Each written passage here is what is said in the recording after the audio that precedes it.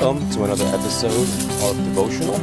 This is Ariel, and we're in a series entitled Jesus Reveals the 8 Paths to Happiness. This is episode 10.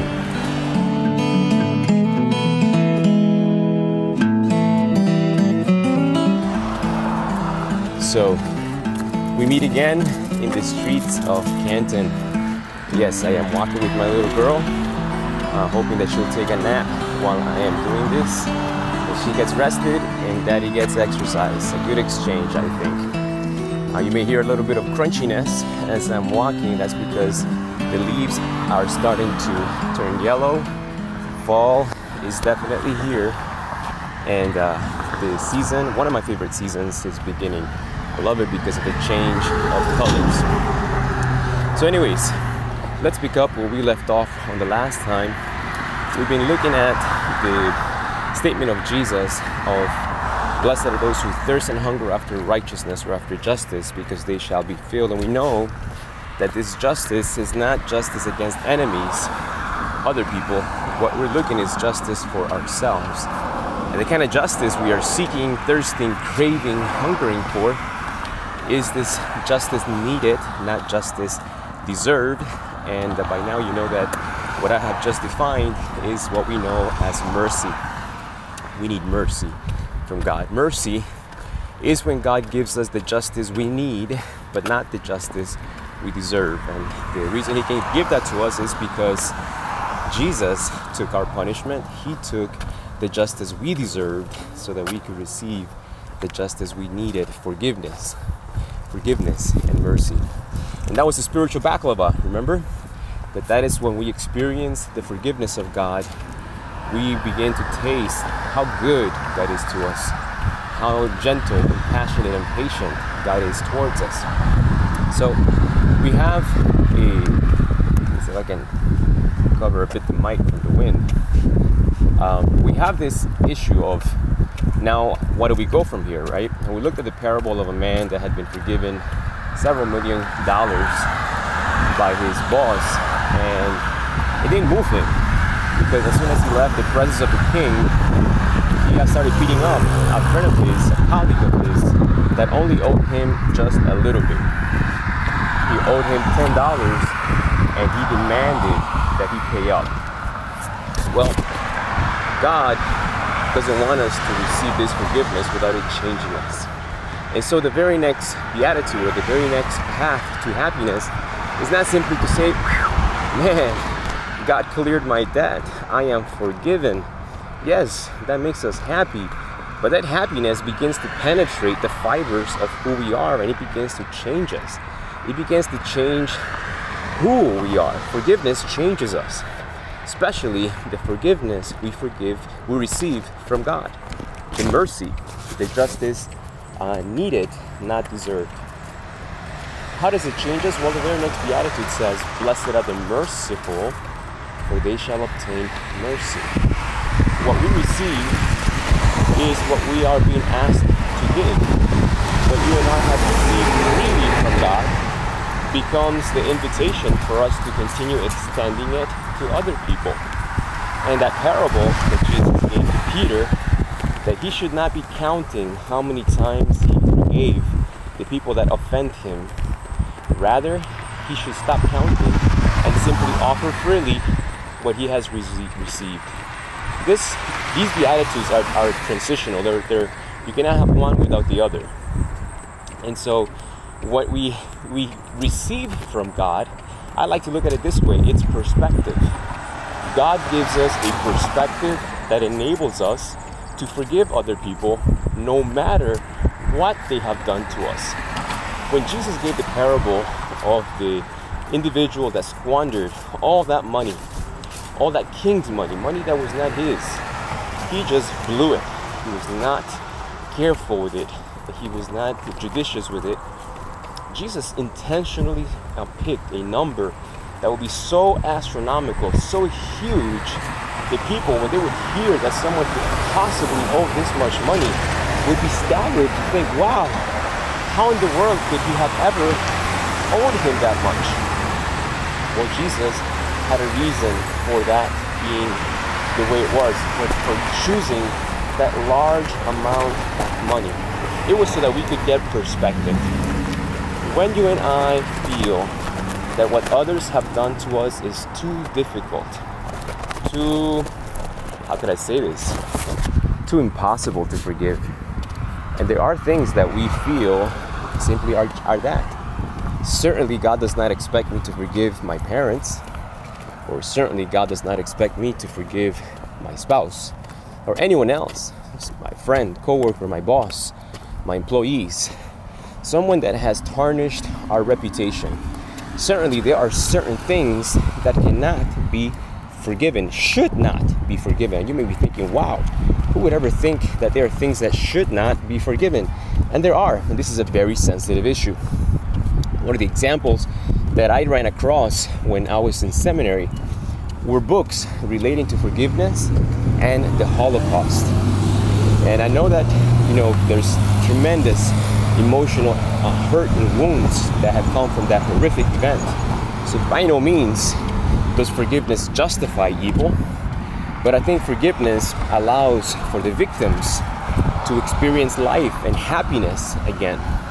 Some of the books that I read were written by ethicists who said, the Christian notion of forgiveness, or as Jesus would teach, unconditional forgiveness, is not a healthy way of doing life.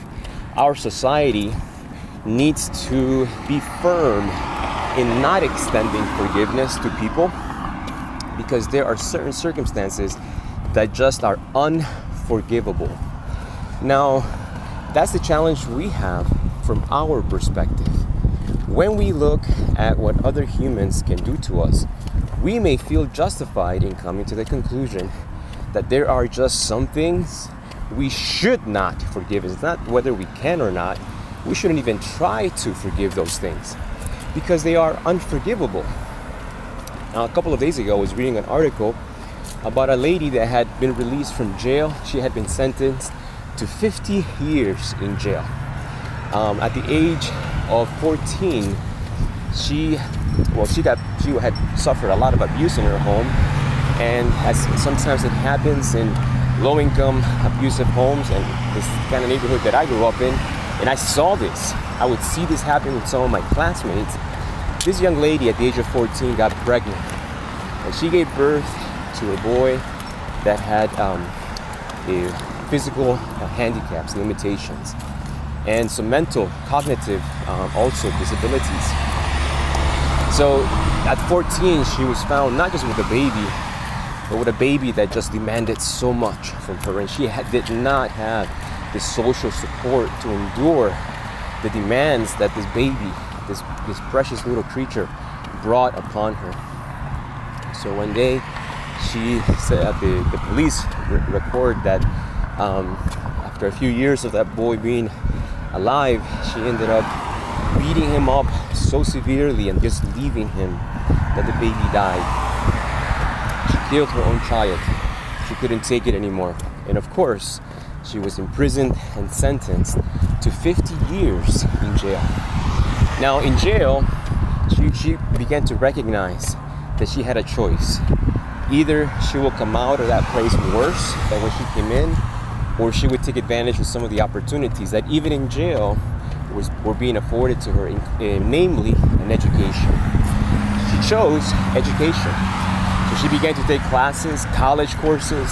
She got her GED, of course, and went on to college and began to take some serious college courses, and she began to take her studies very seriously. All of this was noticed by the warden, the parole officers, everybody involved with her. They began to notice that there was a change in her life, and that, well, maybe she should be reconsidered in regards to her sentence. And sure enough, they brought her case up to be looked at, be considered again, and the judge deemed that she had reformed. After 20 plus years, 2 decades of being in a correctional institution, she was deemed safe to be released into society. So immediately upon her coming out, she applied to college. She applied for Oxford out of all the universities that she wanted to attend, she applied to Oxford. So at Oxford, of course, they love this, great PR. Someone coming out of jail, gets her life together, and she's here. But when they began to investigate, someone brought to their attention the background of this lady. Oxford withdrew her acceptance letter.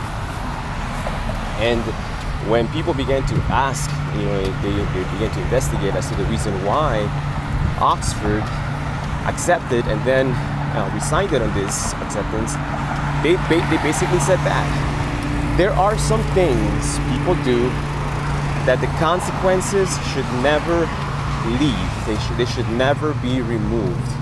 And what she did was so horrific. She needs to think about this for the rest of her life. She needs to carry this burden for the rest of her life. Society should not forgive her. I was blown away by how cruel we are towards one another. Because I am certain that the people writing that letter and giving the reasons to reporters asking why you are doing this, they themselves have been the recipient of forgiveness that surpasses what maybe in their estimation they have received. And that's why Jesus gave this parable, for perspective. What God is asking you and I to do, to forgive unconditionally, needs the perspective of heaven. We need the divine perspective when relating to other human beings. These individuals that are merciful are not merciful because they are nice. They are merciful because they have been satisfied with the justice, with the righteousness of God, a justice that was certainly needed but never could have been deserved. They could have never earned the forgiveness that God freely gave them. Needless to say, this young lady did not get deterred by this denial of Oxford, and when I come back, I'll tell you how that story ends. But we're going to go by now. We're going to look at a special verse from the Bible.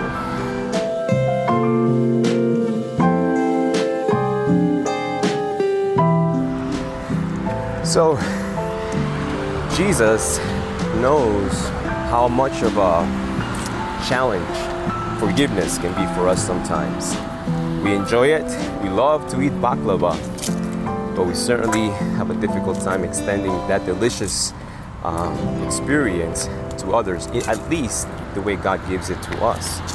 So Jesus, in one of the times where he gave instructions directly due to a request from his disciples were saying to Jesus, actually they heard him pray, and they were so impressed by the sincerity, the transparency of his prayers to God the Father that they approached Jesus and said to him, "Teach us to pray."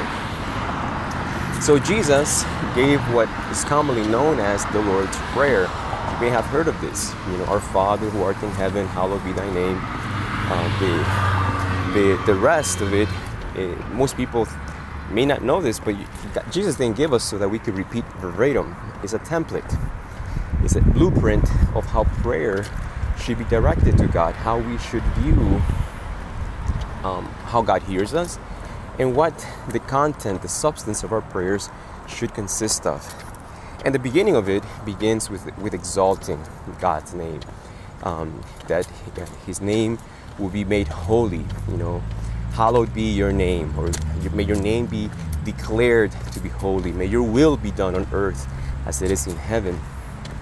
And then there's this transition point when we begin with a relationship with God, and then Jesus masterfully crosses over from a divine human relationship to human relationship.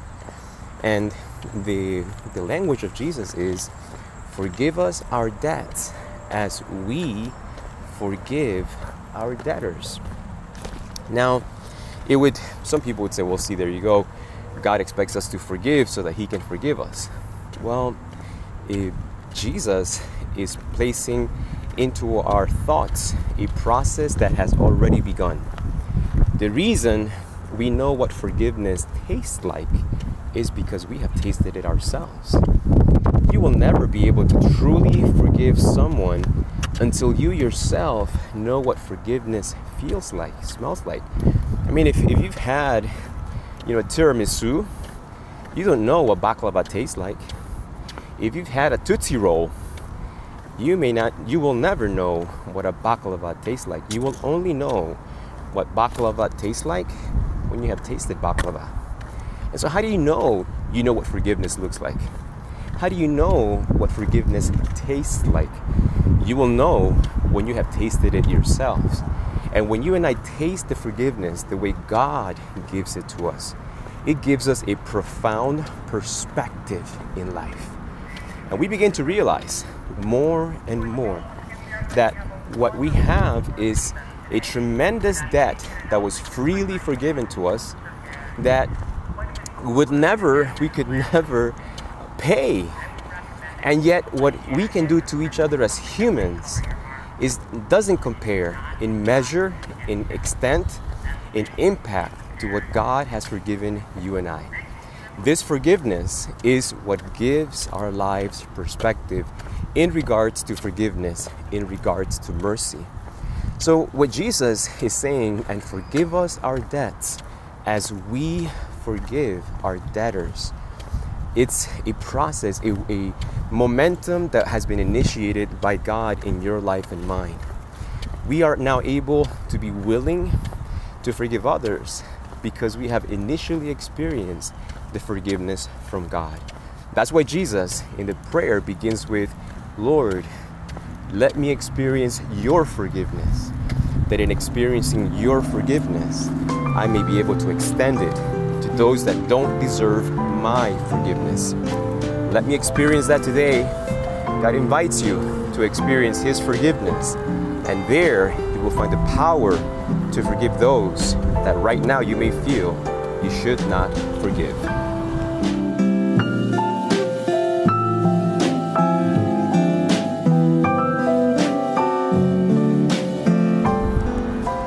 So, this lady gets a letter saying, sorry, we did accept you, but really we can't take you in.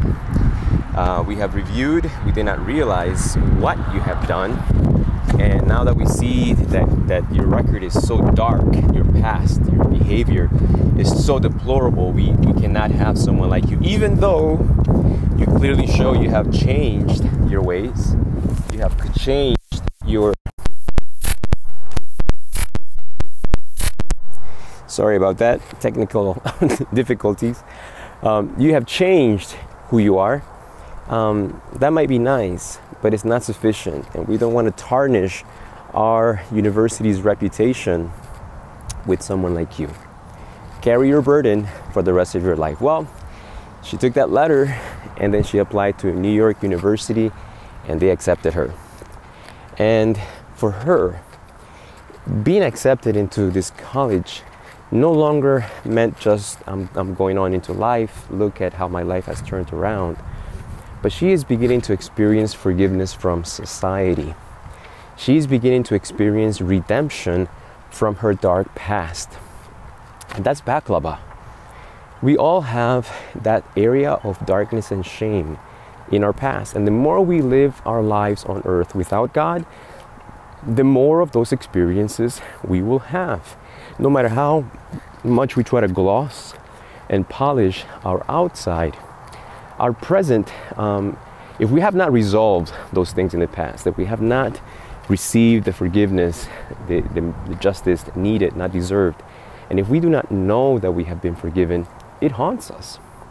When I was a nurse, I would see the family of my patients. Some of them, especially when I worked in long-term care, in nursing homes, I would see the struggle that the children will go through when dad would all of a sudden pass away and there had been no closure to past wounds.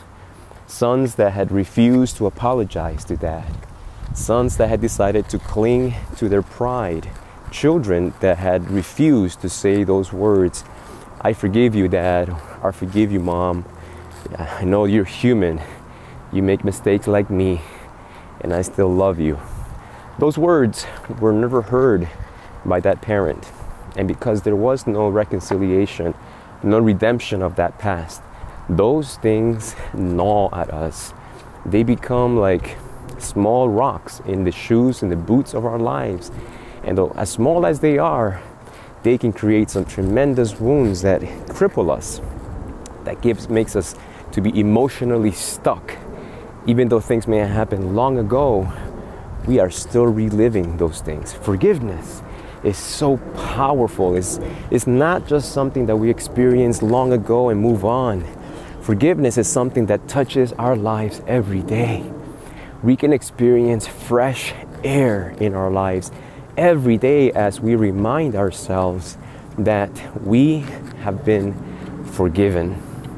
There's a song that I heard recently, a couple of months ago, and it became one of my favorites. It's by an artist named Mandisa. I'm not sure if I'm saying her name correctly, but the song is entitled, "That's what scars are for." That is what scars are for. And one of the stanzas says that, we have these scars in our lives, and these scars, when we've experienced forgiveness, it's a wound. It's a wound that we have, but when we experience forgiveness, that wound heals. And we say, forgive and forget, but that's not realistic. And sometimes because of these unrealistic expectations, we feel that we have to forget what people have done to us, or what we have done to others. It works both ways. Forgiveness affects both the people that have done the wrong and the people that have been wronged. And so in this song, the imagery is presented of a wound that had been healed, and the scars are still visibly there. And the stanza says that these scars remind me of where I've been, but that I am not there anymore. I love that part. It just touched me so powerfully, because I do have scars. I do have memories of things I have done. I do have areas of my life that are still impacted by things that others have done to me. Those scars do not need to weigh me down, and whereas before they may have reminded me of pain and shame and darkness, that song changes the meaning of scars when the wounds have healed, to remind us that's where you used to be, but you're not there anymore. The grace of God, the justice of God, the mercy of God is carrying us to areas and places we never thought possible in our experience, inward, in our emotional and our thought life, and of course in our behavior, our choices, our values. To me, that is very precious. How Jesus knows the true paths to happiness. And at the crux of this is this transition point, where it's not just us receiving from God and seeking from God what we need the most, but allowing the fullness of His mercy to affect us in such a way that we do not justify ourselves, that there are things people can do to me that it's not just that I cannot forgive, but I should not forgive. My friend, whatever may have happened to you, whatever may have happened to in your past, the path that Jesus presents before you is one in which forgiveness sets you free, sets your heart at peace, and begins to heal those wounds. Those wounds can become scars, and those scars will remind you for the rest of your life. You used to be there, but today you're not there anymore. Praise God.